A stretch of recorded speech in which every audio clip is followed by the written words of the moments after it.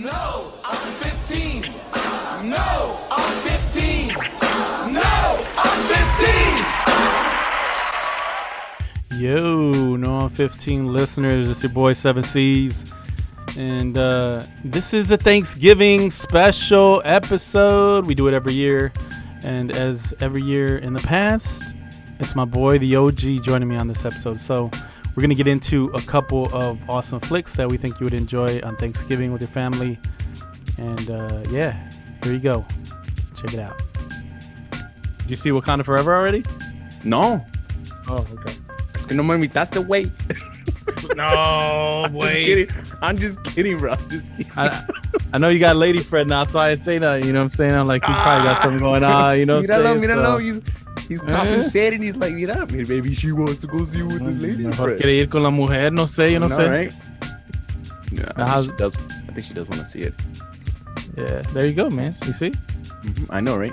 I'm looking for something. Okay, I got this, and then I got this. I gotta have my notes, man. So, you know? No. Let me bring in the crowd real quick. Oh.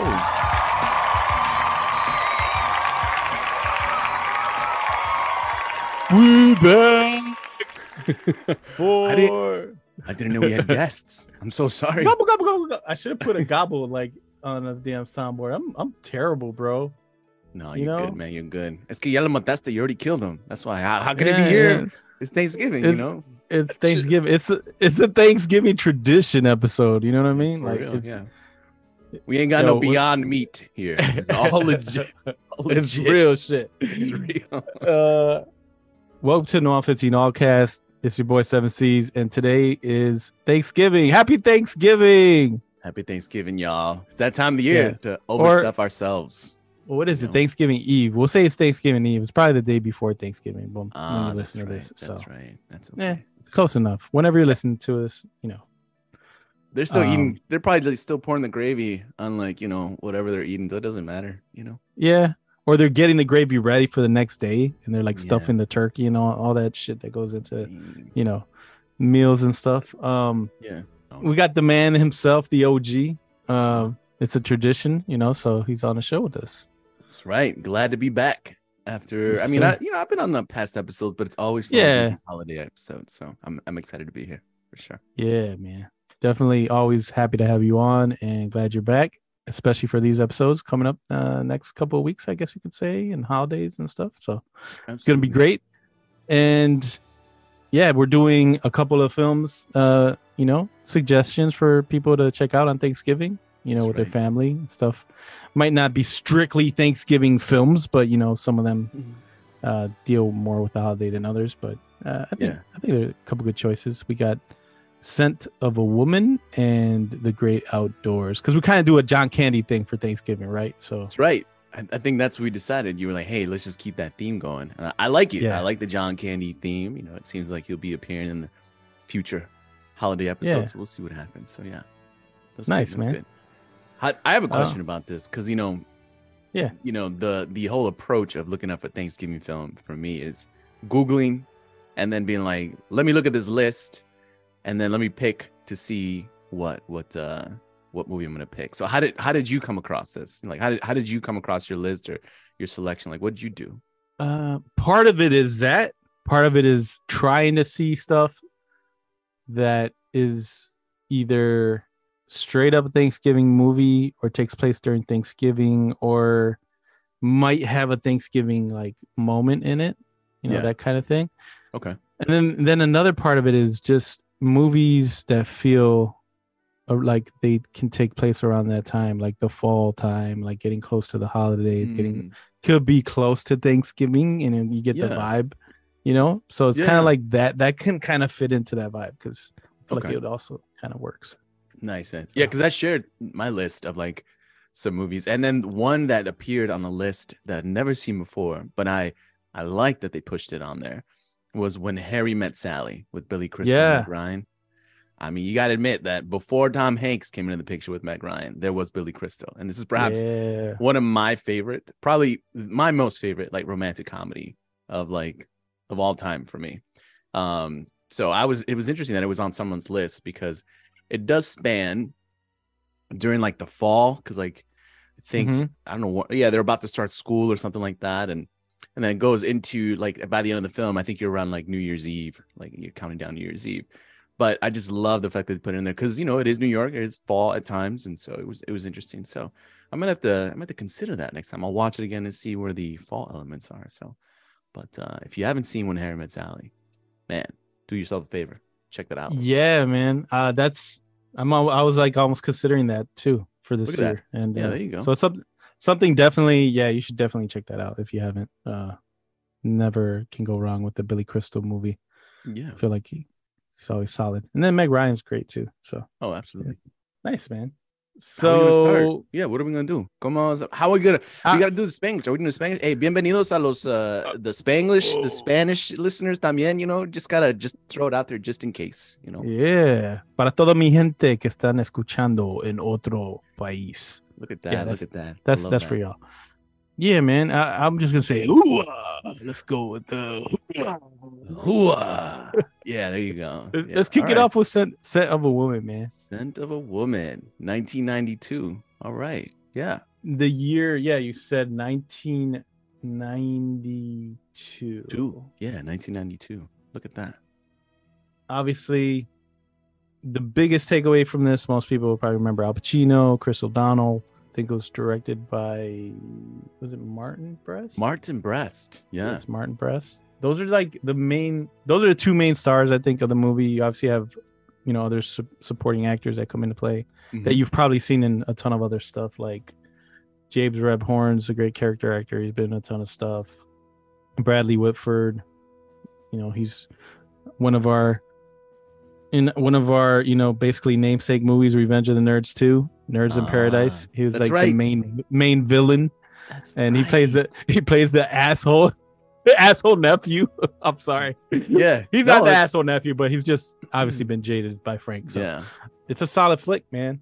I saw this when I was way younger, probably like 15 or something the first time I saw it, 15 or 16. And even then, I just remember thinking this is a really good movie, even though I was a kid. And I probably didn't take away a lot from it as opposed to now as an adult and the things that I noticed. But I just remember thinking it was a really solid movie.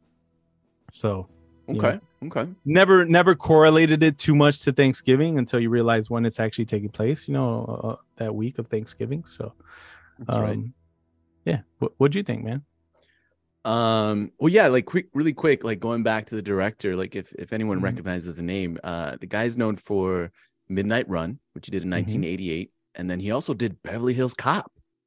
Yeah. I mean, hey, that's a classic, man. I love Beverly Hills Cop. That's a great movie. And then he also did one of my other favorite films with a nice leading co-star and a beautiful Claire Forlani, Meet Joe Black. Ooh. Meet Joe Black. Bro, I love that movie. The movie's long. But that movie is long, man. Yeah. Okay. Wait, hold on. We got to figure out this real quick because you just said that movie's long. Now I need to figure out how long is it, because then we need to bring something up. We might have to just quickly jump off track here really quick. I wish I knew how long this movie was, because if it's anything over between 2 hours and 30 minutes and 2 hours and 47 minutes, y'all can't say nothing, because what is it? The new Wakanda Forever is like 2 hours and 40 minutes. Yeah. 7 minutes less than the latest Batman film. Just point that out. You talking about Meet Joe Black? Meet Joe Black's 2 minutes under 3 hours, so it's like 2 hours and 58 minutes. See, it even beats the Batman. Okay. But for the kind of movie it was a little long. But sure, I can see that. I can see that. Okay, all right. Yeah. And then he also did make Geely. Oof. Yeah, that's what I was like. That was like the death nail. They're like, no more, buddy. He was probably no. Yeah. So I was surprised when I found that out. So, but it seems to stick around the theme of some drama in there, especially with Meet Joe Black. But there's some comedy elements in this movie for like a little bit. Yeah. And for those that don't really know this, if they've never seen this movie, because here's the thing, I told you, I've never seen this movie. I've heard about it. This is my first time seeing it, and so I feel like that's kind of my motto. No, I haven't seen it. But Chris O'Donnell plays this young kid. He's in a prep school and he needs money, basically. He's looking for a job. Finds this job, and he ends up having to pretty much babysit a blind man who happens to be Al Pacino. And the surprising turn happens when Al Pacino's like, well, we're leaving. We're going to leave the suburbs and we're going to go to New York City. And this kid is kind of going through his own little situation back at school.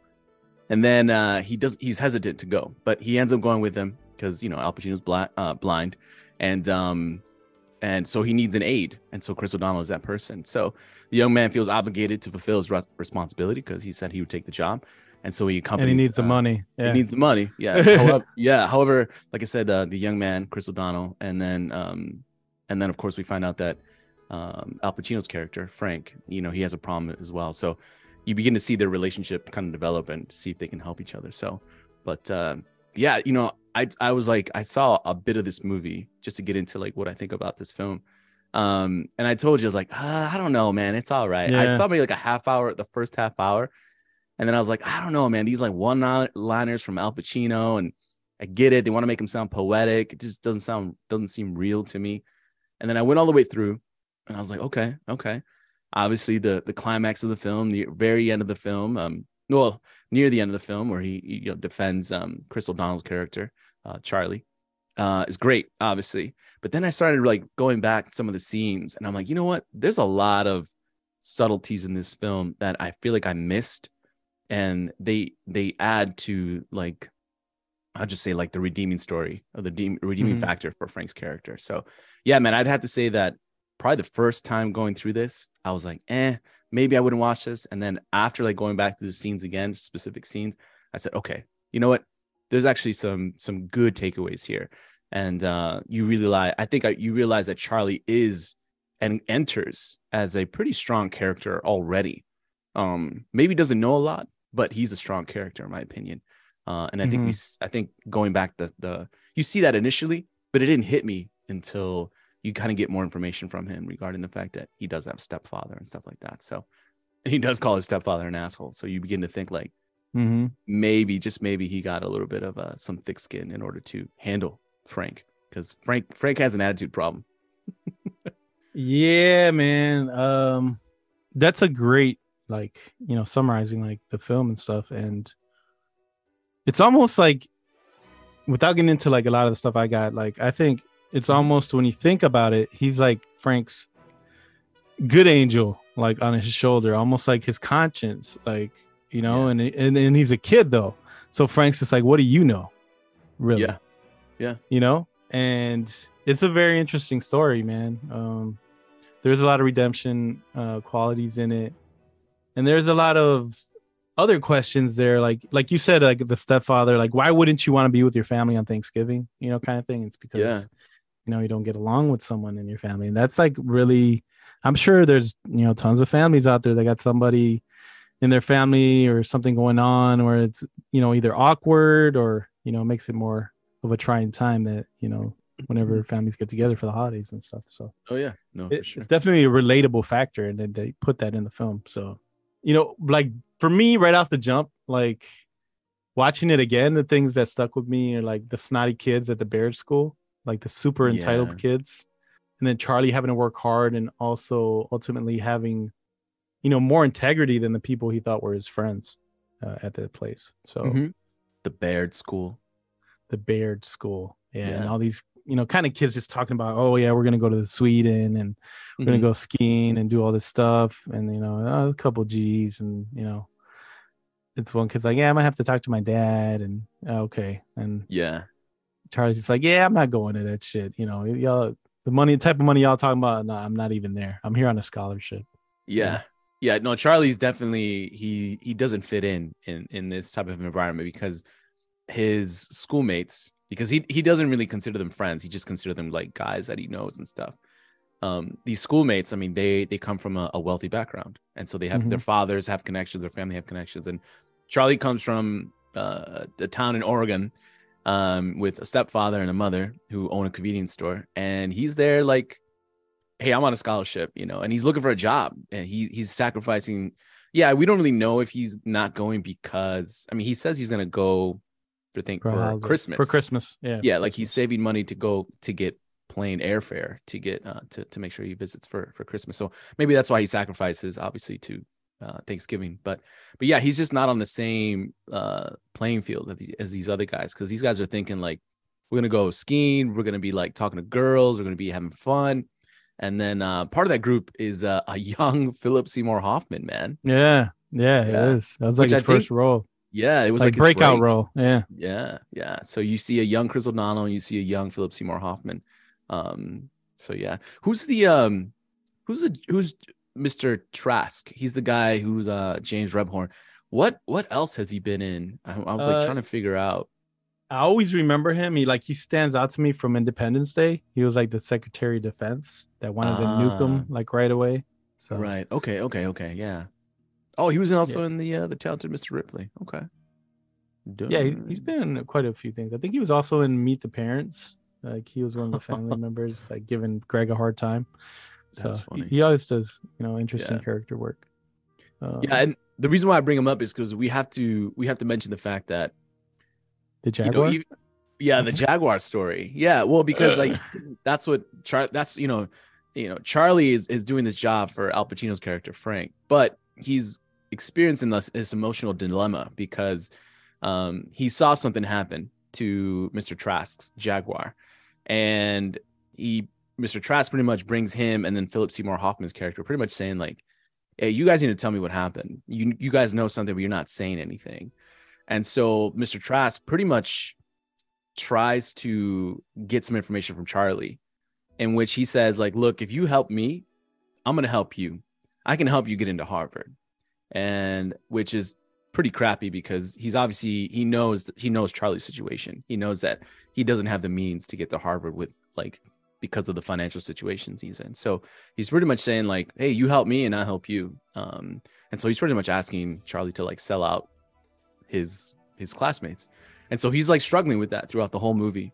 And Frank gives him some perspective and even gets frustrated with Charlie since he's like kind of processing that. So to me, that's something that I feel like it keeps the school like he's connected to the school all the time because he's connected to this situation. The school never, in a sense, leaves Charlie's mental capacity because he's dealing with that stuff. So it's interesting that he's struggling with that and he's struggling with Frank. So yeah. Frank mentions it like he's like, I feel that heavy feeling again, Charlie. Like, what's going on? What are you thinking about? Yeah. If there's one thing about Frank, he definitely has like a spidey sense because I feel like every time like Charlie like makes a step, he's like, oh, hey, step back, take it easy. What are you doing? Or like you said, when he says, hey, I feel a heavy feeling again, he pretty much is calling out Charlie saying like, hey, there's something on your mind. You're too quiet. What? So something's on your mind. Go ahead and spill the beans. But yeah, Frank does have like this sixth sense about him. Like he's really aware of his environment due to the fact that he's blind and he's had to adjust.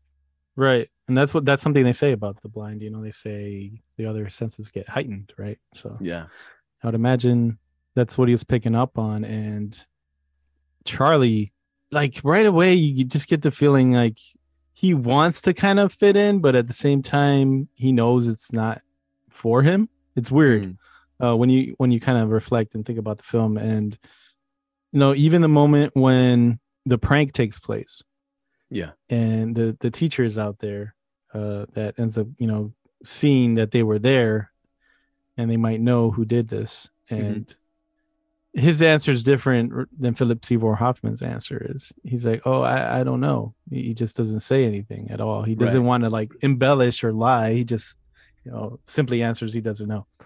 Yeah. He kind of sticks to that throughout the whole time. And that's one of my questions for you with the prank in particular. Yeah. What do you think it was that fell on the Jaguar? Do you think it was milk? Do you think it was paint? It was white. Yeah, but the way that it fell, I feel like it was paint because it just seemed like very thick. Like unless you have whole milk, but I still feel like even milk you would still kind of see this translucency through it, It was very opaque. And so I thought it was like white paint, Let's hope it was white paint. And that's what another thing that kind of bugs me. Like Mr. Trask was already kind of getting hazed by the guys that did it before it took place. Like, you don't think he could have put two and two together and knew right away who did this.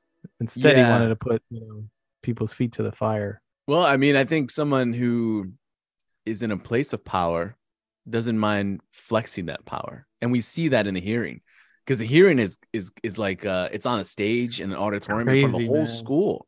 Yeah. And this is an all boys like prep school.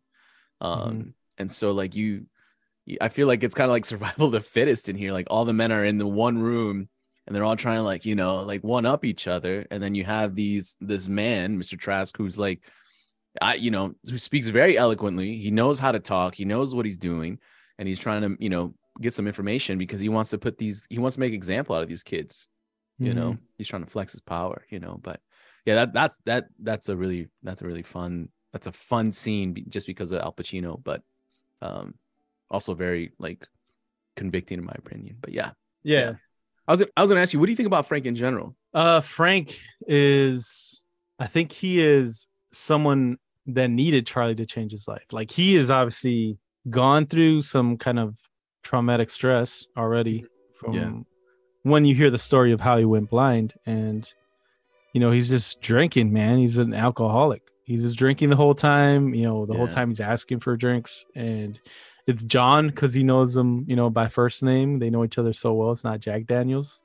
It's John Daniels. Yeah. And first name he's just, turned to that to kind of deal with his situation. And if you listen to some of the other characters that have come into, contact with Frank or have relationships with Frank, they explain how much of an asshole he was before this happened already. Yeah. And one part you feel bad, but at the other part you feel like this person, even if they are the way they are, they kind of know what they want from the world, so they kind of know how to navigate it in the way that Frank does, which is pretty direct. And there is a little nuance in the way he approaches people, throughout the film, but at the same time he is direct with everything. There's not much of a filter in him when it comes to what he wants. Yeah. And even Charlie makes mention to the fact when he's like, man, you just have a one-track mind, don't you, Frank? And that's one part I was like, I wish Scott would have been like, just to say like what he thought of Frank, because Frank says, you could say on the plane, I think he says pussy. Like, that's like you could say would be pussy. Right. And Frank knows what he wants. And when you see where this is leading throughout the movie, the things that take place, you also start to think, if you didn't know and this was the first time you saw this movie, you're like, man, Frank has money. Like, where does he get this money from? Right. And he does say, like, it's money that I've piled up over time from his disability and stuff like that. But you wonder, you're like, man, you're staying at the Waldorf Astoria, you're eating at these very fine dining establishments, and you're not eating, doing anything cheap. You got a limo, you got all this stuff going on, and it's like it's pretty interesting to see. No, I agree. He's very unapologetic. Frank is very unapologetic. Like you said, it's very blunt, but he's also, like you said, when he interacts with people, he's very charming. And he loves his alcohol.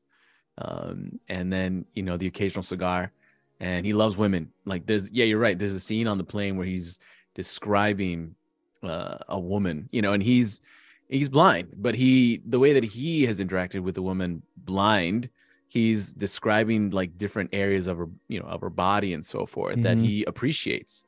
And so like, he's almost enamored, like captivated by it. And that's something that you see throughout the film, and that he talks about. He actually, part of his adventure in New York is to like get la creme de la creme escort. He wants like the best escort, and they don't show anything, but he comes back as if like he's had a new experience in his life. And all he says is, man, what a beautiful woman. But he comes back as if he's like completely changed to some degree, but yeah, going back to like his emotions and stuff, he is a sad, you don't see that too much early on, but he is an angry person. And you do see that with the first interaction between him and Charlie, when Charlie goes in the house for the first time. I think the best way I can describe that is like, he's really testing Charlie, in my opinion. What'd you think? I don't know. Do you have any thoughts on that scene? Yeah, he kind of is very belittling to Charlie at that moment. Yeah. What'd you come here for? What are you doing here? Why do you want to be here? And he's very dismissive of him, to be honest. He also feels like not only is this a kid, what are they going to be able to do for me, but why do they feel like they need to have someone with me? It's kind of like that's kind of like the feeling I get from it when they interact. Yeah, okay. I mean, because I think what's something we have to tell the listeners too is, at one point, I know we're skipping forward, we'll come back to like their first interaction and what I think about that. But at this point, the point I'm bringing up is Frank and Charlie at this like restaurant, and Charlie's like completely amazed at the fact that if he wants a hamburger, it's gonna cost him like $25. Right. And so, he starts to get into like, why are we here? And then, hey, maybe a little bit of a trigger warning for some people, but like Frank pretty much says like, hey, this is a journey of like pleasure, the pleasures. And so we see why that he's staying in a real nice place at a hotel. He's looking into escorts. He's going to fine dining, but then he surprises Charlie by saying like, and then I'm going to kill myself pretty much. Yep. So Frank has a plan, and we don't know exactly at this point in the film why he feels this way, which is revealed later on. But so he's, that anger is explained in that point. But at the beginning, when we go back to the interaction between Charlie and Frank, Frank is very dismissive. I mean, he's testing him, in my opinion, to the point where he even calls him a moron because Charlie's like stumbling over his words. But interesting enough, Charlie doesn't really get fazed by it. You know what I mean? Like, he doesn't become defensive. He doesn't try to defend himself too much. He just kind of either he doesn't respond or he just moves on. And that's something I missed initially. And so that's what made me think like that Charlie's interaction with his stepfather, which he said is an asshole, makes me think that he had already hard skin walking into Frank's space, because he probably his father is probably a little bit like Frank. And so he's just kind of like, well, because he's insightful to Frank. Yeah. That's true. So yeah, you don't think about that unless unless you go back. Yeah, you really don't think about that, but that's very true. Yeah, he's also very like, I don't need this. I don't think I'm the right guy. He goes back inside the house. Afterwards. Right. Yeah, exactly. So. Like, he's like, the best way I can describe Charlie is he's soft spoken. It's young Chris O'Donnell, and that's the other thing too. It's really interesting. I mean, this is a very young Chris O'Donnell, but he's not the super masculine like Chris O'Donnell like later in his years. But he's not that confident. He's confident, but he's not that confident. And he's definitely put in the effort to do the best he can. He's obviously there to do a job, and he wants to fulfill that obligation. But I think what you see throughout the film is he's willing to learn from Frank. I feel like, I mean, I don't know if like maybe you have some, some family members or some nephews or whatever, or nieces, you try to tell them, they're like, I know. But Charlie never says, I know. He's like, hey, all right, what do you think I should do? Or what do you think about this? And he's very willing to learn. And also we see that he's very courageous too. I think he's courageous just by sticking with Frank.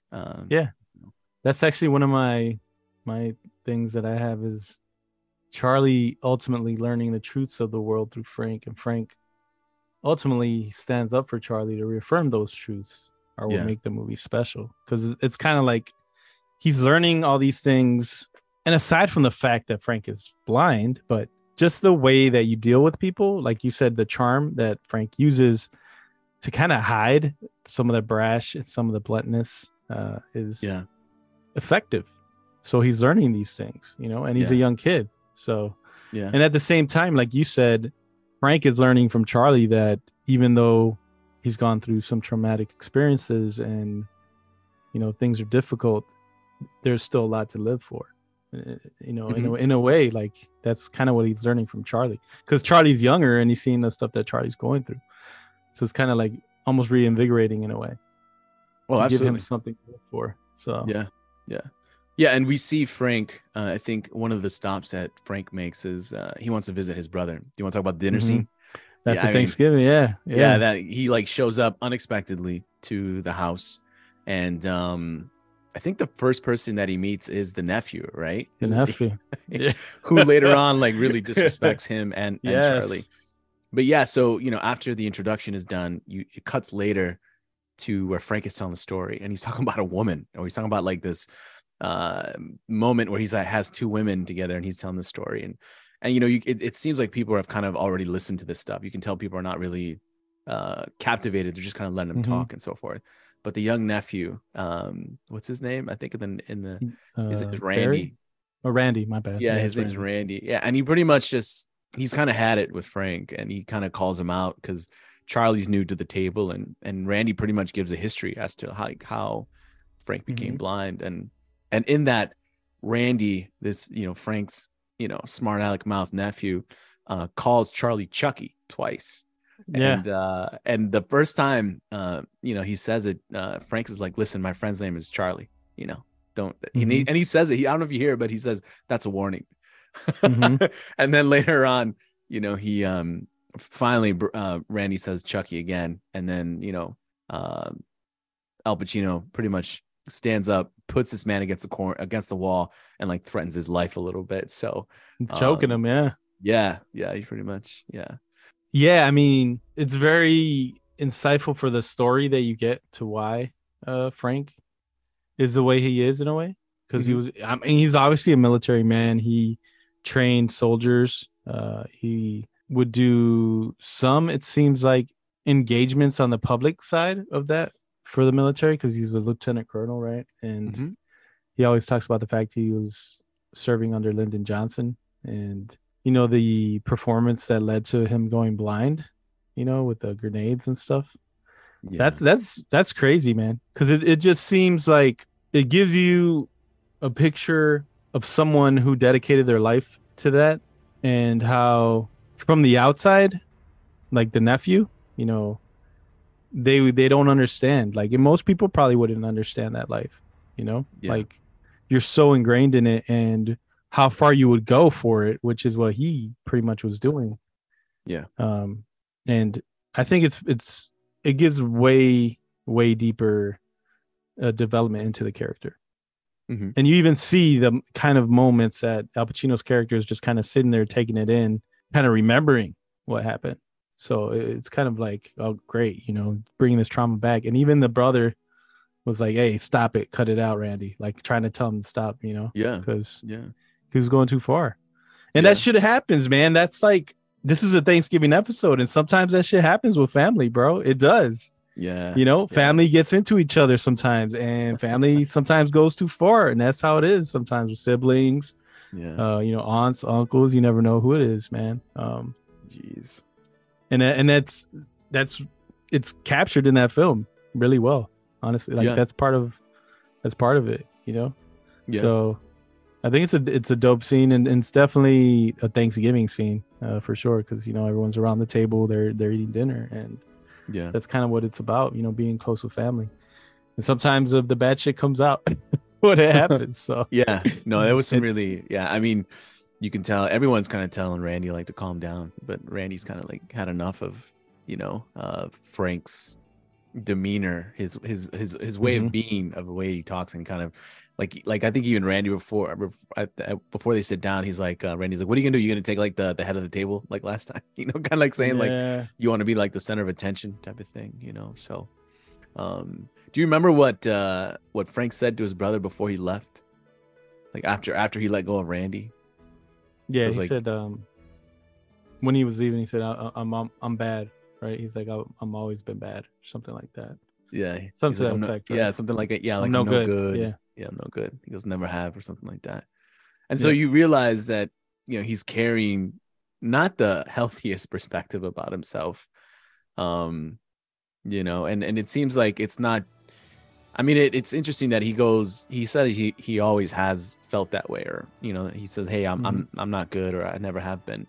And I mean, it's a very general thing to say about yourself, and so you begin to think like, just as Randy said, like he was an asshole before he was blind. So, and then he becomes blind. So obviously that's another layer of difficulty that Frank is going through, and it's causing a lot of emotional distress.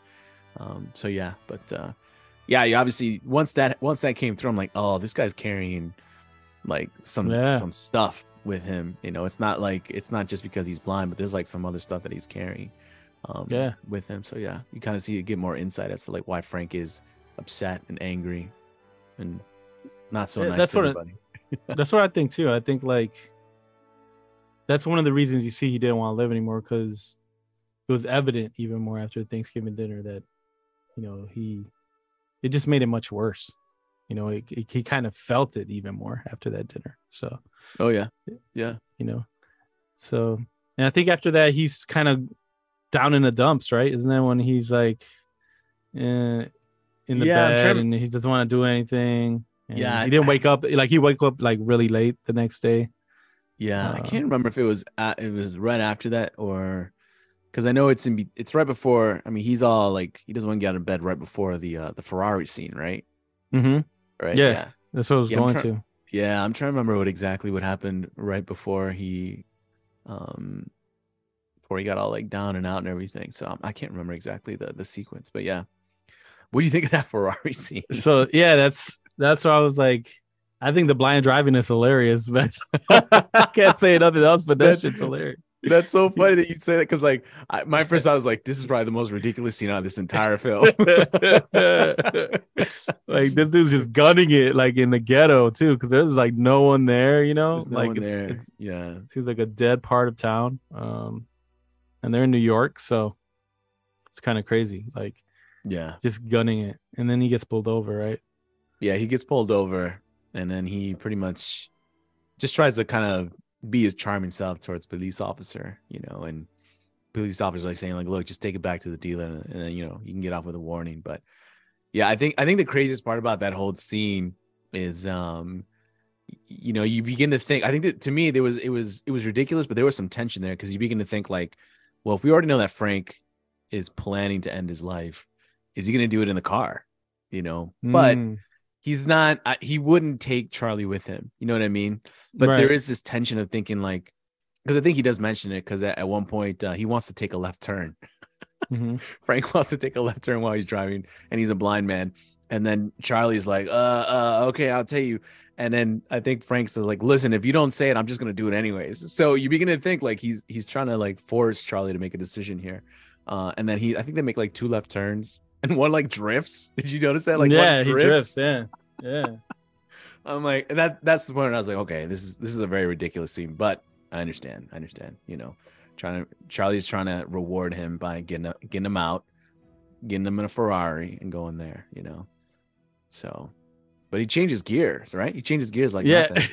That's what I'm saying. Well, he said he rode in one, right, all the time, and he never got to drive it, but he would ride in it with like the general or something like that. They said. Yeah, I don't remember the story, but yeah, something like those lines. Yeah. Was it after this or before? When I think it's before. It might be before this, when Charlie catches him cleaning the gun for the first time, and then they end up going out to get, you know, a meal. And that's when I think Frank dances with the girl, the tango. That's right. Yeah, he does dance with, I believe Donna's her name. So yeah, and that's the whole scent of the woman, right? Like, because like throughout the film, he's picking up these different perfumes and stuff and different smells, and he kind of mentions it to different people. Yeah, and that suave Al Pacino, man. Yeah, I think the first time we see him in a sense smell his atmosphere is when they're in that restaurant, and Charlie's like, yo, $25 for a hamburger, and then like a woman sits down, and then you see like Al Pacino kind of put his nose in the air, and he's like, what an environment, or something like that, you know, like and then yeah, like when they meet Donna, this woman, young lady who's waiting for somebody, and you know, he approaches the woman with Charlie, and then he actually ends up like smelling like whatever perfume or something like that, and then she's like, yeah, that's it, like, you know, so he can like decipher. You begin to think though, it's like, how did he gain that knowledge? Yeah, man. Like brother has like a catalog of all these like scents, a braille catalog, a braille catalog, or like he's been with that many women. You begin to think, you know, like how, you know, if that's the case, because I mean, he's, you know, he can't see, so obviously the scent is perhaps, you know, probably one of the greatest things to draw him into a woman, you know. So but yeah, I did find that pretty interesting too, that he like smells he smells the perfume. I think he does it like 3 times in the film. So I was looking up some stuff on this movie, and like one of the interesting facts is like the actress Gabrielle Anwar, I think it is, who plays Donna. Yeah. The girl and Al Pacino, like they do the tango together. I guess he messed up her feet like when they were dancing, like really bad. Like she said, I think I still have some half broken toes from that, like dude, back in the day. That's wild. But she was like, but it was Al Pacino, so I was like, I don't give a shit. He was so nice, I couldn't, not do it. So yeah. No, and then do you have any other facts on there, on the like fun facts? I mean, the other one was like, I don't know if you've ever seen the movie School Ties. Yes. With Chris O'Donnell's in there, and then Brendan Fraser's in there, Matt Damon, like they all like I think Brad Dourif, I think they all auditioned for that same role of Charlie, like at the same time. Did you know that one's pretty crazy? That is pretty good. And then I guess like they all asked Chris O'Donnell how he went, and then like he was very like, he didn't give out too many details. He's like, it went all right. It went all right. No, tell us how it went. Yeah, I think I did okay.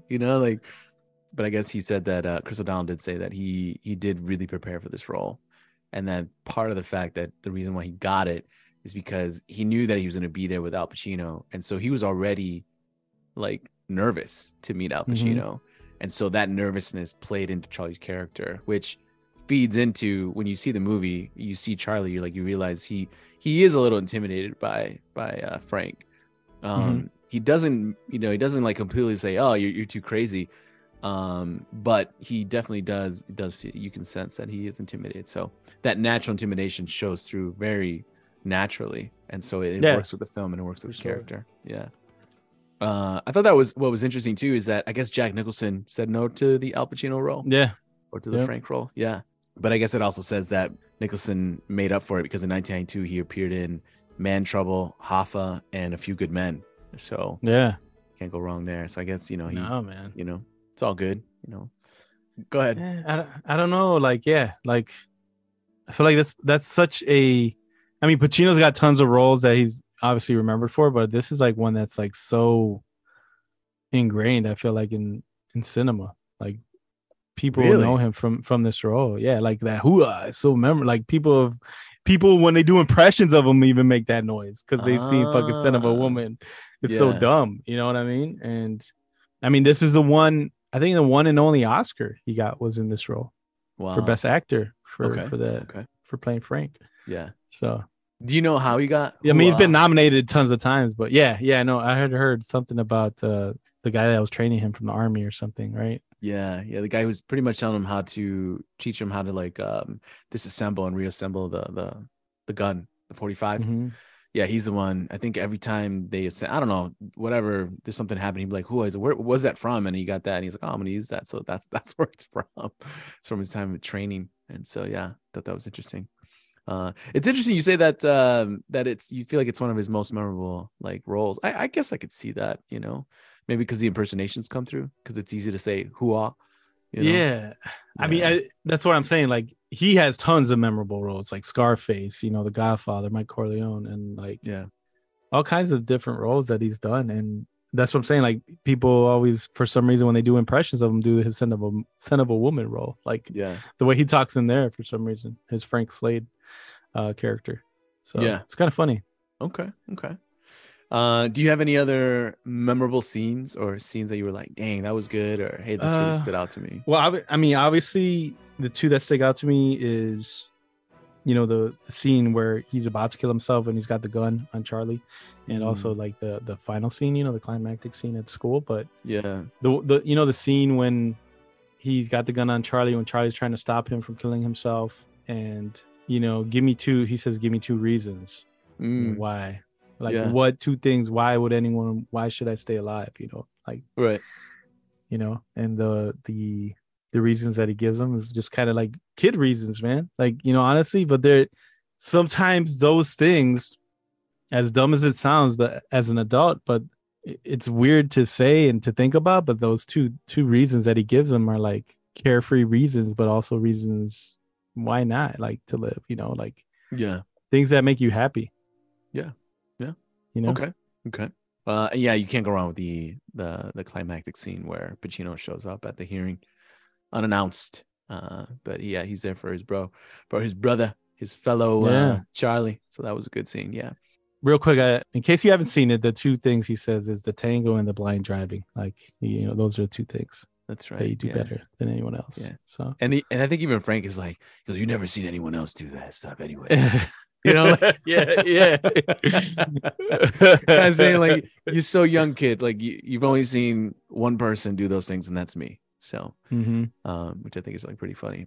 I think one of my favorite scenes is actually after the hearing is announced, after the verdict is announced, and it's when Frank and Charlie encounter Mrs. Downs. She's the teacher that approaches him. She's like, "Hey, I just want to say thank you so much for like speaking your mind. I'm gonna forget what kind of teacher she is. Not political science, but something political. Yeah, it was political science. Oh, it was okay. Yeah, and so I think what's really cool about this scene is that did she say something like speaking truth to power or something like that? Yeah, she said something. Yeah, like she was just commenting on the fact that, and saying like, thank you so much for speaking your mind about earlier. And so I think what's interesting about this part is that I feel like the roles are reversed here, in the sense that Charlie has an opportunity here, and so does Frank. And Mrs. Downs says, "Hey, I'm a political teacher," and stuff like that. And he's like, "Oh, that's great." And then Charlie sees an opportunity, says, Frank was on the Lyndon Johnson staff. And I'm like, look at Charlie picking up on being a good wingman. And I thought that was great, because earlier, when you go back to the tango scene, after he does the tango with the girl Donna, he walks over to Charlie and he's like, "Oh, you should see Charlie dance. He's got great moves." And it's like, "Oh, if you think he can dance, he can also sing." And Charlie's like, "Don't listen to him. Like, I don't know how to dance or sing." But I love the fact that Charlie took away the fact that, hey, I'm gonna encourage the people that I'm with. Charlie saw an opportunity to help Frank here, and Frank takes it. He's like, "Hey, maybe we can like talk later." And he goes, "Well, I know where to find you." And then he like pretty much, this is also where he calls out the other perfume, you know, and she's like, "Yeah, that's it. That's what it is." And I think it's in French, and then he translates it from French to English. And so she's like, obviously already, romanticized with him. So yeah, I think that's probably one of my favorite scenes, just because like, after everything that Frank has gone through and expressed and shared, you realize that Frank is, he's turned a new leaf. He's turned a new leaf, and he's excited. He's got something to look forward to, besides another Jack Daniels drink and another cigar. And then I think the next thing I would say is, this is at the very end where Charlie drops off Frank. Frank walks up the driveway, and he meets his little, I think they're like grandnieces at this point.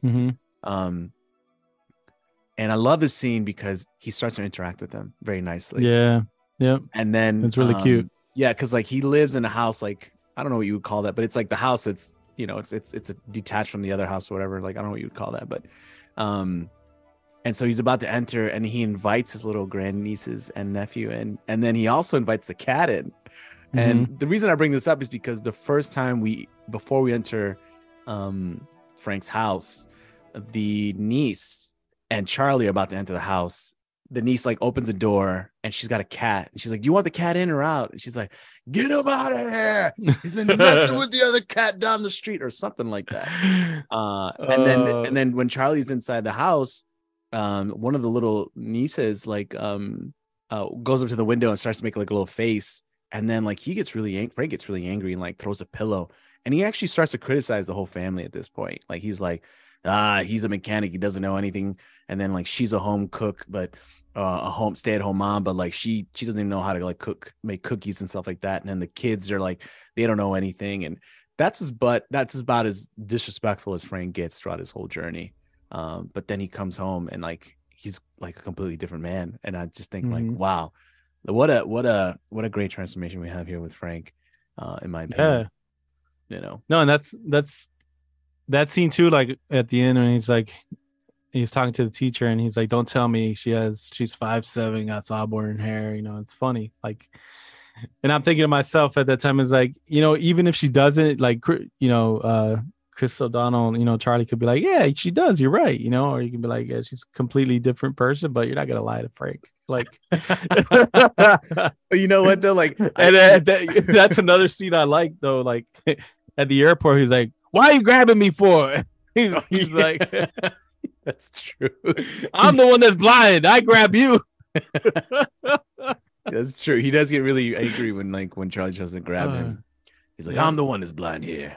Yep. Oh my gosh. Good but stuff, man. I will say the one line that sticks with me throughout like everything after seeing the movie is the line at the end where he's, speaking to the headmaster of the school, and he says, be careful and take care with the leaders you create in this school. Like that stuck with me because he says, that I feel like that rings very true when you think about the adults teaching the younger people in the world and what's right from wrong and what's acceptable and what isn't. It's like very basic stuff, but it's very important, and for him to say that, that really stuck with me because what he was about to do, it was very shady, man. You know what I mean? Yeah. Like, no, of course. Yeah. And you're doing it, like you said, making a big audience, and you're showing all these kids, like you have the opportunity to show them what is right and what's not. Yeah. No, I agree. I think there's definitely a lot of good. The speech, I wouldn't call it a monologue because he does get interrupted, but the majority of what he's saying, like there are some good things to be picked up from there.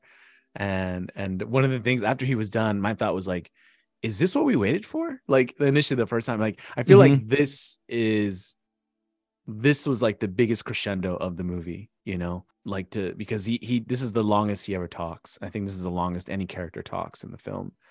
He's obviously trying to make a statement here about what's happening, about this institution and about what's going on. And plus Frank comes from a military background where you walk in that branch and like they make you into the soldier that they need you to be. They give you the quality, they in a sense chip away at the bad qualities and replace them with good qualities so that you become the military man that they need you to be. And so like he's he has experience, and so he feels that he's able to talk about such things, but he also likes the fact that he's what he sees in Charlie. He's like, that's what I was gonna say. Like that's when Charlie hears what he thinks about him, like really hear, exactly. Yeah no, I mean I think there's a line in there, something about like I can't remember what it is. Something along those lines of like don't, like something about protecting something, but then also like don't snuff out his spirit or something like that, or don't send him back home like with his tail between the legs, like actually like you have an opportunity here, so protect it. So yeah, there's some really good stuff in that monologue for sure. So I highly agree, and I like the importance and what's being said there. Nice, man. Well, that's Scent of a Woman. Anything else you can think of? No. Let's see. Oh, I have a question. Let's see. Maybe, what do you think? I mean, I think we kind of touched upon this already, but if we could just kind of like just condense these, what are some of the lessons Frank teaches Charlie? Yeah, whatever comes to mind, whatever you think. I mean, just being with this man, being, to be direct, man. To don't be afraid, pretty much, to get what you want or ask for what you want. Yeah, and the way you want it. That's one of the important ones I think he gets. Like after the first time seeing it and then going back to the scenes, some of the scenes a second time, I was thinking, like, oh, you know what? Like Charlie's learned some stuff in here. So I put, he's got to learn how to dance. Charlie's like, I got to learn how to dance. I got to be a good wingman and talk positive about my friend. I got to buy a tailored suit because remember, like Frank gets me a tailored suit. I got to have or keep my integrity. And then I got to know my perfumes. That's funny. Yeah, that's a good list, man. I was like looking back, I'm like, yeah, I feel like, because he's Charlie, obviously he's in a school where like he got in, like he's book smart. But it seems like the street smarts aren't there. And I think Frank fills in that gap for him a little bit. And so especially with like the whole interaction with women and stuff like that. And dressing yourself, making yourself presentable and stuff like that. So those are the little charms, the little nuances, little qualities that definitely, man. Yeah, those are great. Nice. those are my thoughts, man. I think overall, like, you know what? The first time I saw this, I was like, you know what? I don't know if I watch this again. But then after going back, you know what? I would watch this again, and I would tell people to see this if you haven't seen it. I know we probably spoiled some of the stuff if you haven't seen it, but it's different and much different when you experience it, because it's like 2.5 hours long. This is a longer movie. It is. Yeah, it definitely is 2.5 hours long. So yeah, I recommend it. I give it 2 thumbs up. Nice, man. All right, well, let's roll into our next film, and for that, I'm gonna do one of these. Yeah, there we go. Was that loud? The Great Outdoors. Yeah. Starring the one and only John Candy. That's right. And Dan Aykroyd. So they actually shared top billing. That's right. It's like one of the only times. And have you seen this before? I don't recall. I mean, I feel like I've seen bits and pieces of it, but I think this is the first time I've sat down and be like, okay, I'm gonna intentionally watch this movie. And just real quick as a reminder, what was John Candy's last? What was the Thanksgiving movie we did last year with John Candy? Was that Uncle Buck? So, yes, last year we did Uncle Buck, and the year before that we did Planes, Trains, and Automobiles. So, all right. We're increasing the catalog here. So, yeah. John Candy is gonna be like the king of Thanksgiving for the No on 15 podcast. Man. He's such a likable guy, though. You know, like he is, man. He is. I agree. So I've seen this movie a couple times. What'd you think, man? You know what? It's not a bad film. There are times where I figured it would be like kind of silly humor, some ridiculous moments.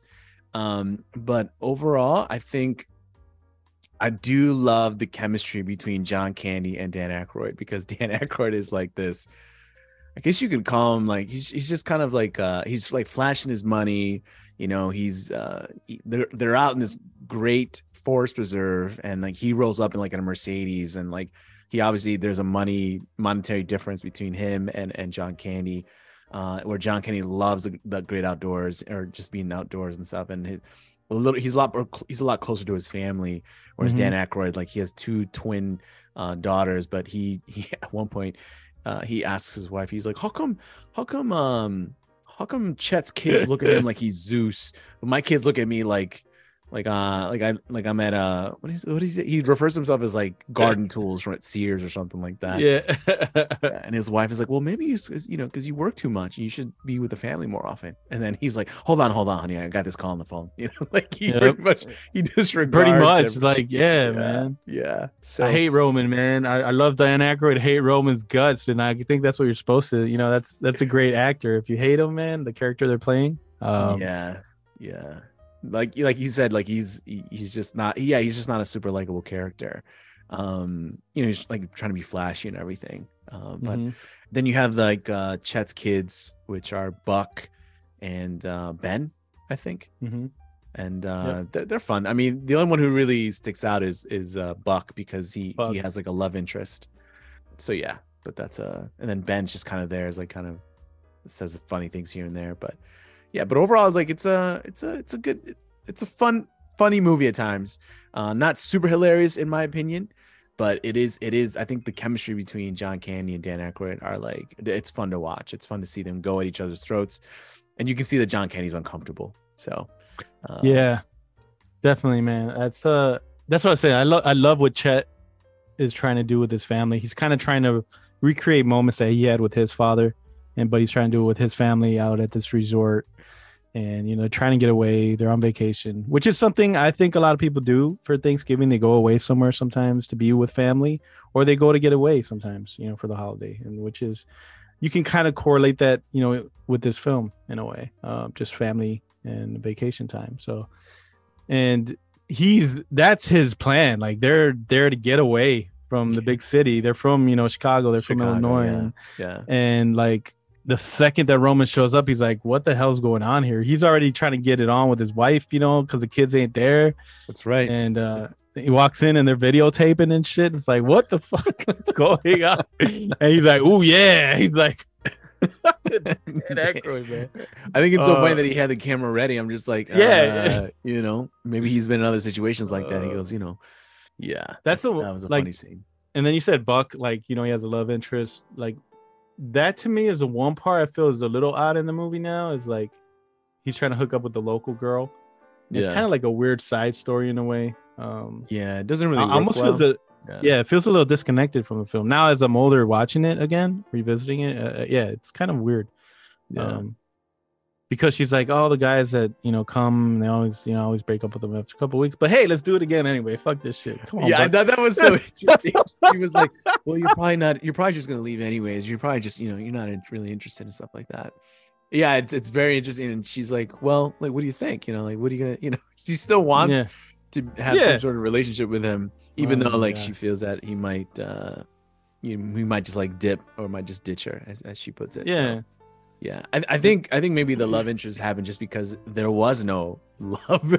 There was no love.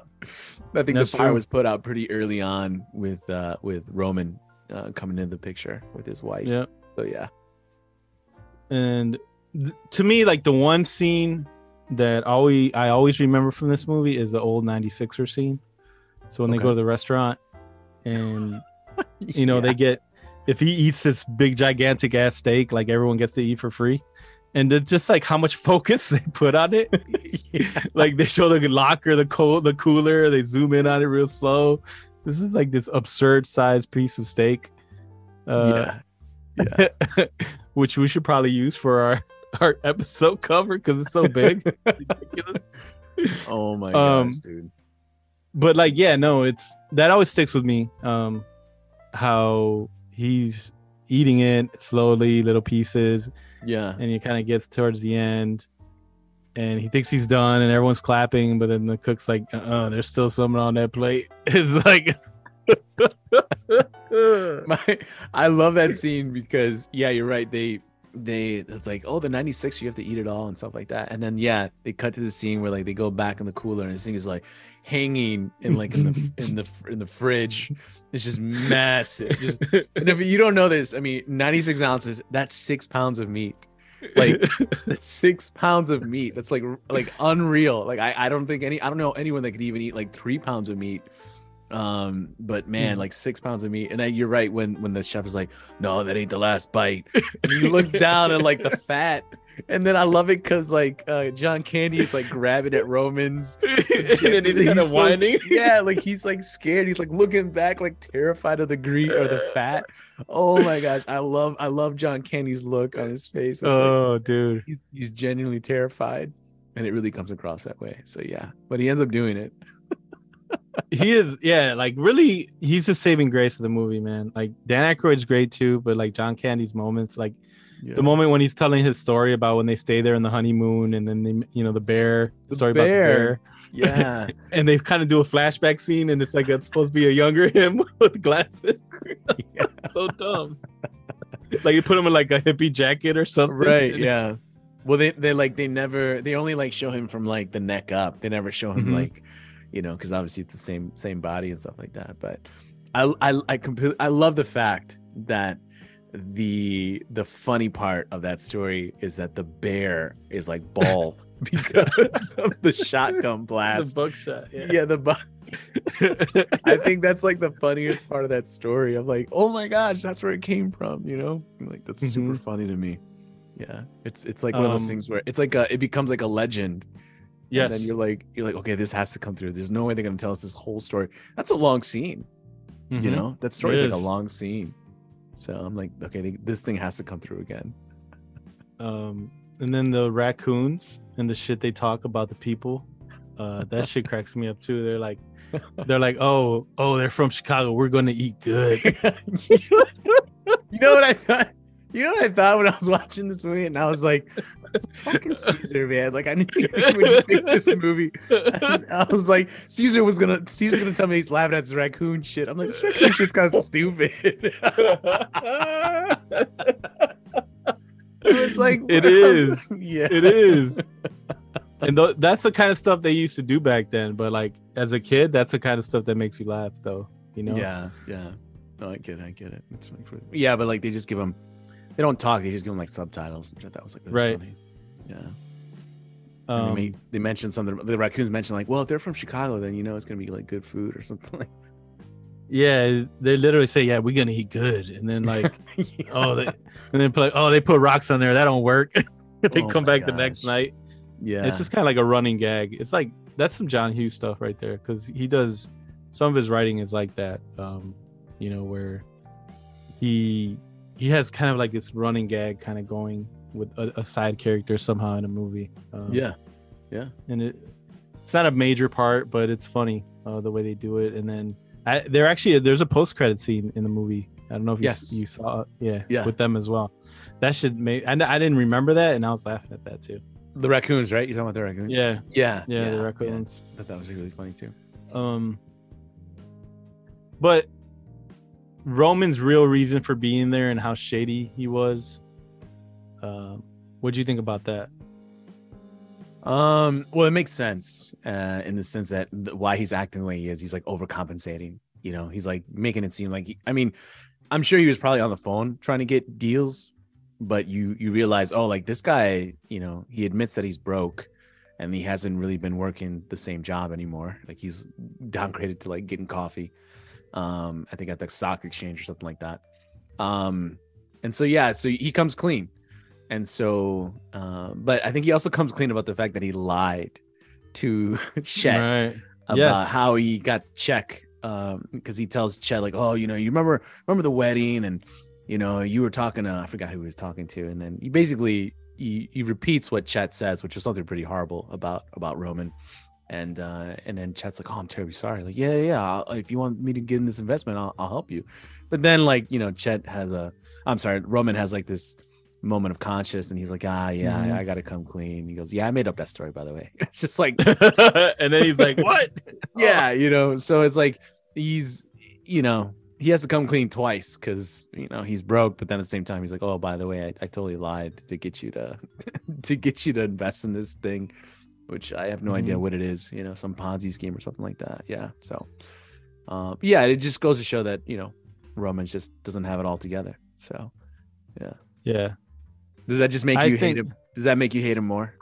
Yeah, I mean, like that's what I was thinking about, like that scene, and then I think before that the bat scene where the bat was like loose in the house. I remember that being, as a kid, I remember that being funnier than it was this time, and but I still felt bad for Chet because every time he had to deal with Roman, like some shit would happen to him, like the jet ski, not the jet ski, but the like racing boat, and like and then here he got hit in the face with the bat. He got hit right in the face.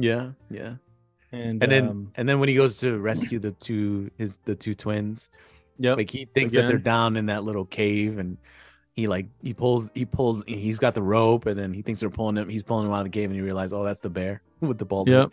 Exactly. So like Chet gets like the shit out of the stick as he's trying to like do good with his family, and Roman is kind of like, he's like the monkey wrench in all of his plans.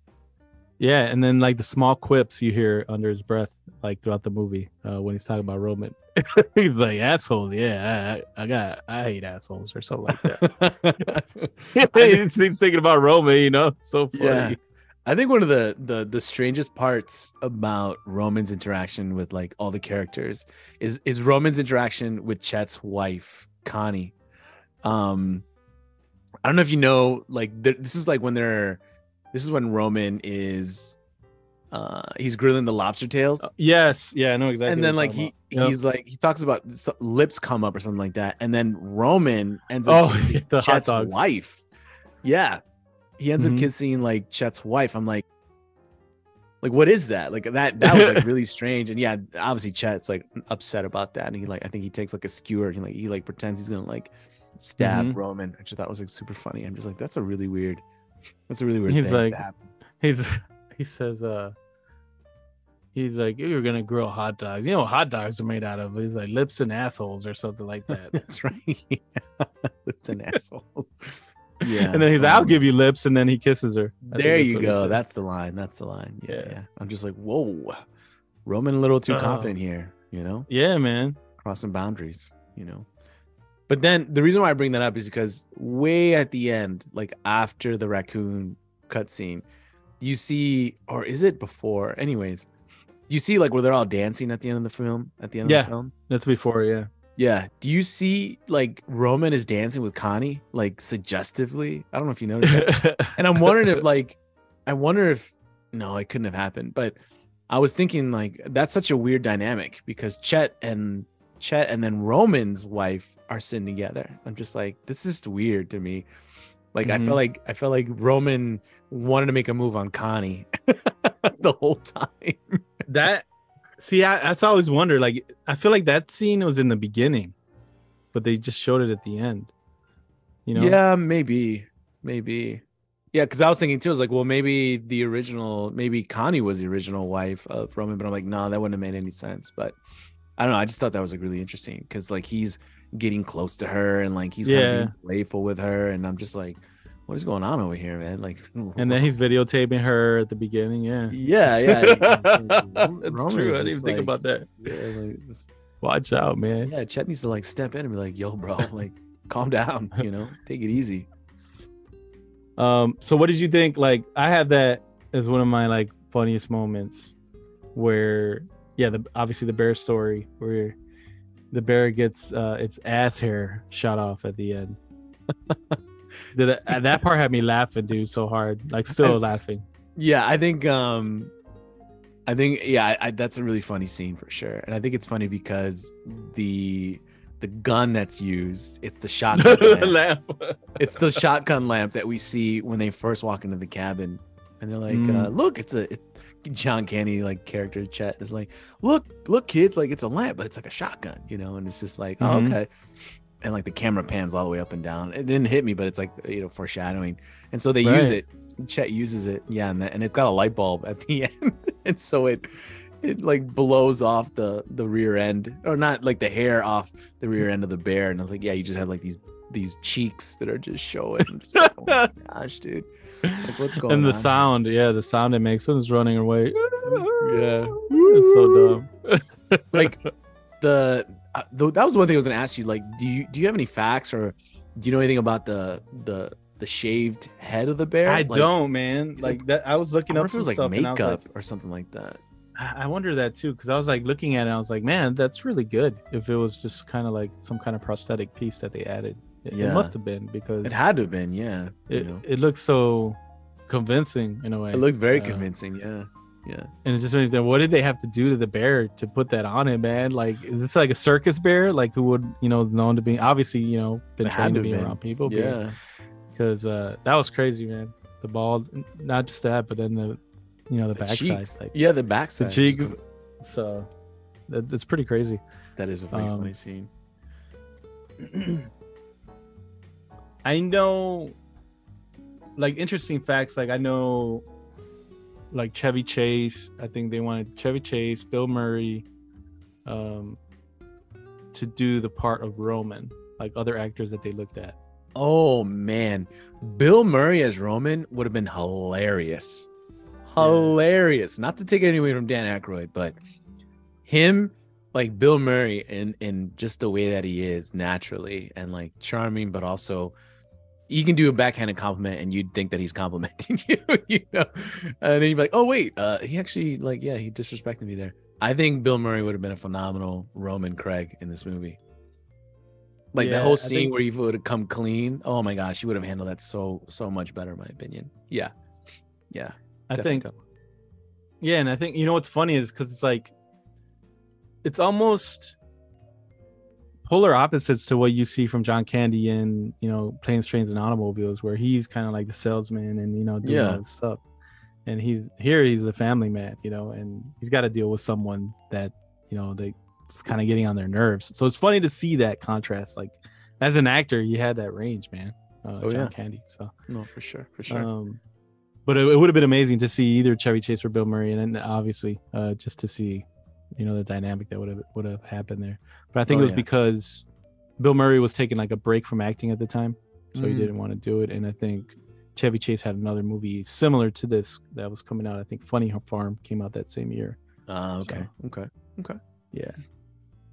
And so I think you mentioned a little bit earlier, but like, what made you? Because this film doesn't really take place around Thanksgiving, but what made you choose this film?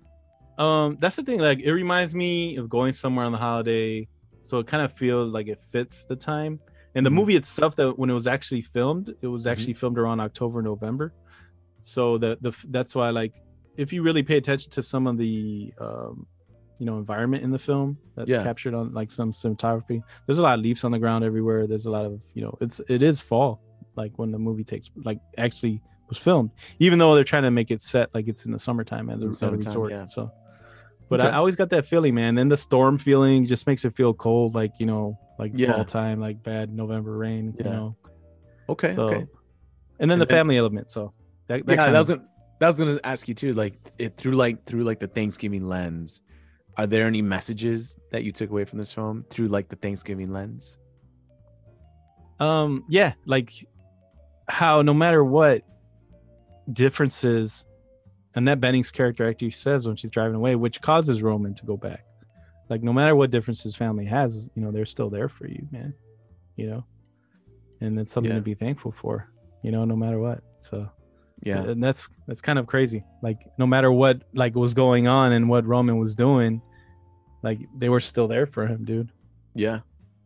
No, I think that's the most positive we see Annette Bening's character like respond, because I feel that throughout the rest of the film, it was like she was very supportive of her husband Roman, but she also became pretty reactive toward Connie, Chet's wife, when they were like, this is like when Chet's pretty much had it with like this family.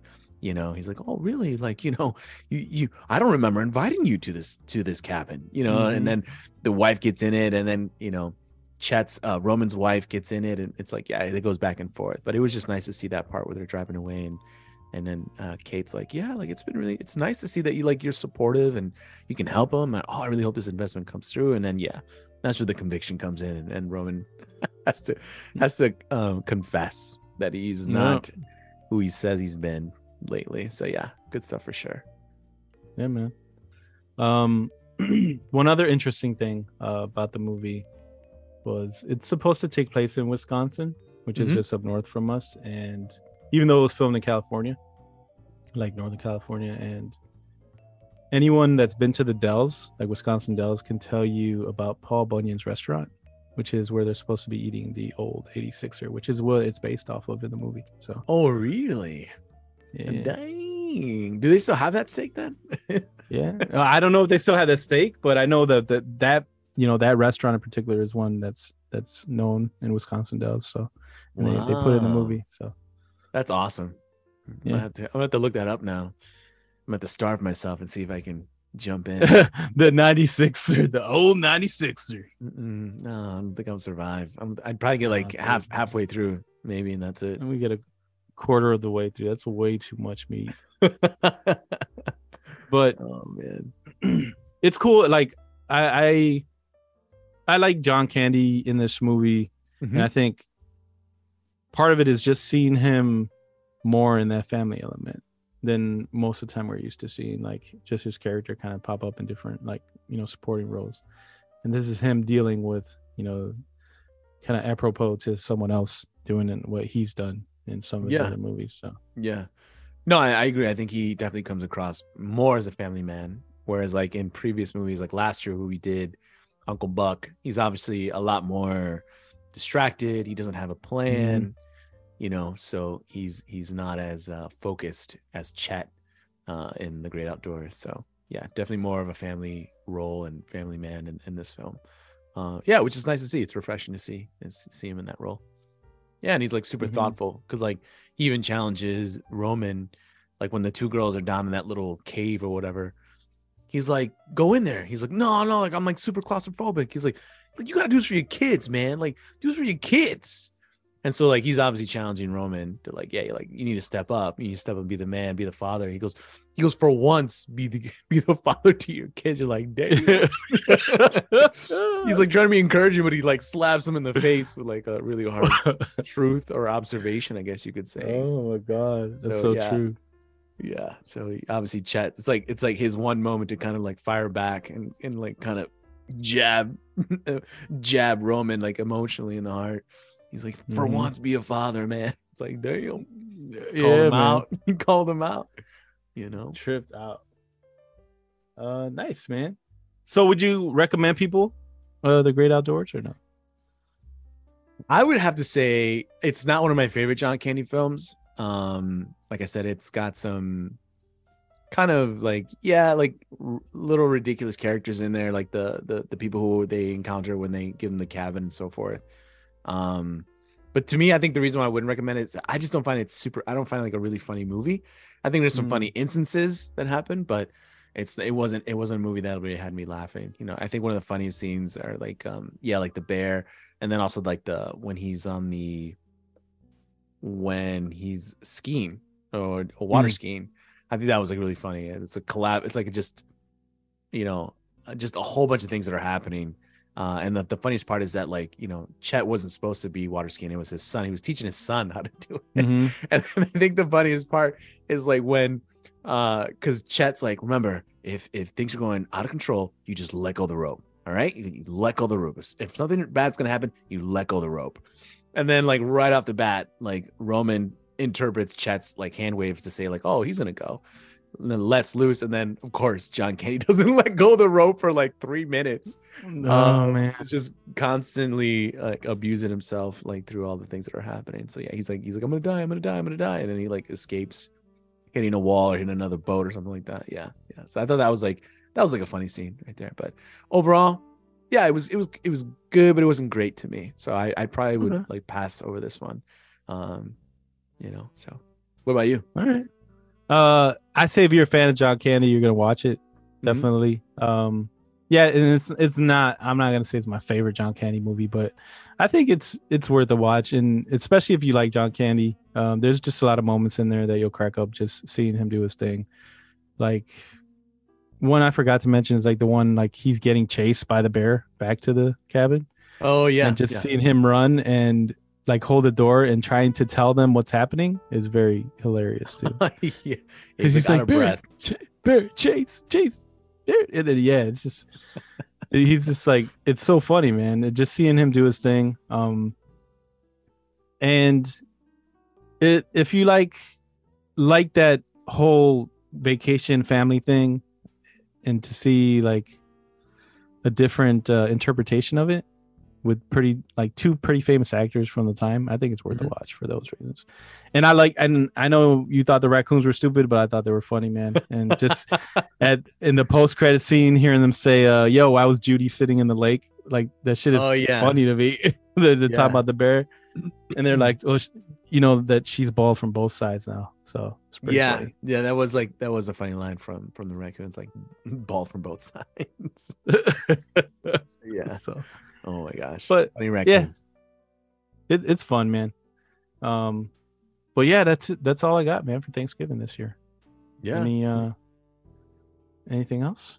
No, I mean, I think it's just more of, what I guess, what are you looking forward to having on the Thanksgiving dinner table this year? I'm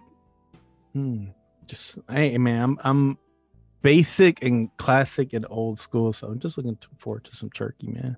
That's it. Straight up turkey. Yeah. You put some gravy on the turkey, or like what do you do? Yeah, of course. You like, of course, gravy on the turkey. Yeah. Gravy. Yeah. Of course. Yeah. And no, I've been dieting for like the last 4 months, pretty much. So I haven't been eating too bad. Okay. So I'm sure I'm gonna have some mashed potatoes and stuff like that. So some rib sticking food. Yeah, those are carbs. Some rib sticking food. Yeah, absolutely, man. You got to butter up the mashed potatoes. Yeah. Okay. So for me, mashed potatoes and stuffing, I got to have those on there. I mean, and the reason why I say that is because like my mom doesn't like making turkey. I don't mind having turkey, but if it's not on the table, that's totally fine. But I'm like, there's gonna be some stuffing though, right? She's some stuffing. I was like, and she always makes these really great mashed potatoes. So as long as there's mashed potatoes and stuffing, like I'm golden. Nice. But yeah, I think my sister at one point, she was like, well, mom could always make pozole. I was like, yeah. I mean, we can be pretty untraditional when it comes to Thanksgiving. Christmas tends to be like our more traditional type of meal where our tradition is basically tamales. So we'll have that. Yeah. But yeah. But you know, one of the things that my mom doesn't understand about like, I guess the Anglo like version of doing Thanksgiving and Christmas is that she's like, okay, I understand Thanksgiving is turkey, but she's like, why do people do turkey again for Christmas? On Christmas. Yeah. And then she's like, I don't understand. She goes, I can't do that. And I think part of that too is just because she's not a big fan of making the turkey. So, but yeah. So I'm good with stuffing and mashed potatoes for sure. You know, that's what's up. Do you get together? Oh, what'd you say? No, I think the original like real meal was like fish or something. It wasn't turkey. I think historically. Probably. So. Yeah. I mean, hey, I don't know, you know. But who would you blame? Like, I mean, who do you think came up with turkey? Marketing, right? You know? Yeah. I mean, it's your fault, Oscar.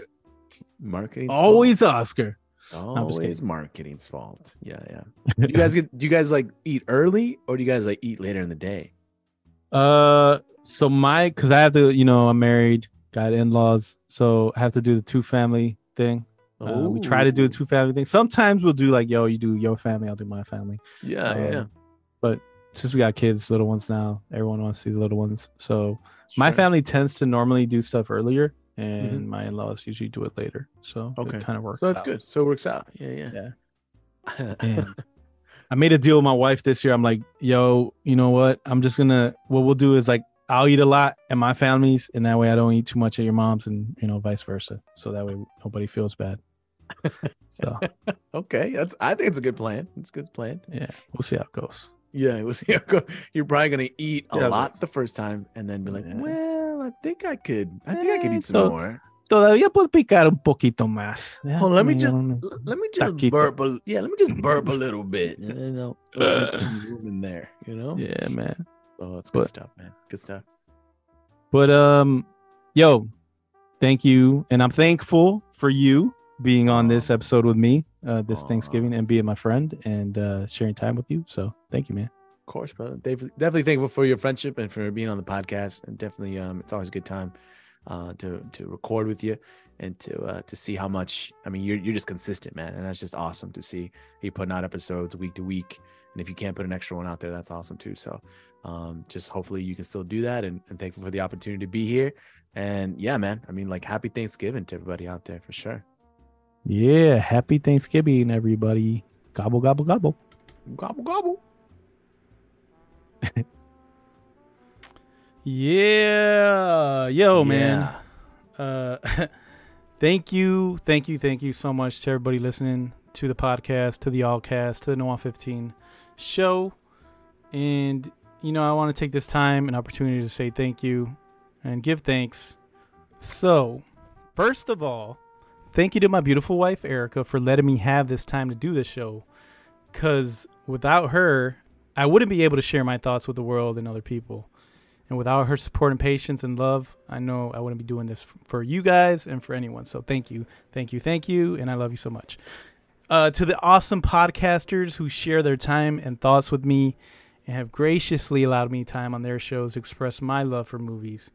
I got to give you guys some shout outs. So shout out to Raph from the Geeky Dad, the newest member of the Pod Squad, Antonio from the Cultworthy Classic Podcast, Josh from Talking Smack Podcast, Frank from the Silver Screener Podcast, Mark and Harry from When Harry Met Movies Podcast, Daniel, George, and the fellas from Not a Strong Star Podcast, Santos and Freddie from the 88 Miles Per Hour Podcast, Joey from SoWizard Podcast, and Steve from Everything I Learned from Movies Podcast. Thank you guys all so much for sharing your time with me and giving me the opportunity to share my time with you on your shows. To the Pod Squad, man, I love you guys. Seriously, I love you guys. Thank you so much for always being a part of the show. Got to shout out my guy, Gray Scott, my co-host.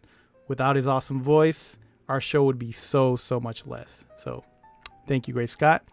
Mr. Risk, Special K, The OG, Ruben C, Shown Up Sean, Raul the Zeltron, and G Sharp. All you guys are amazing, and I'm eternally grateful for being able to capture your voices and share them with the world. Until next time, that's all I got, guys. Thank you. This is your boy, S.M.A.C, saying peace out, God bless, and happy Thanksgiving to one and all from the Noah 15 Allcast.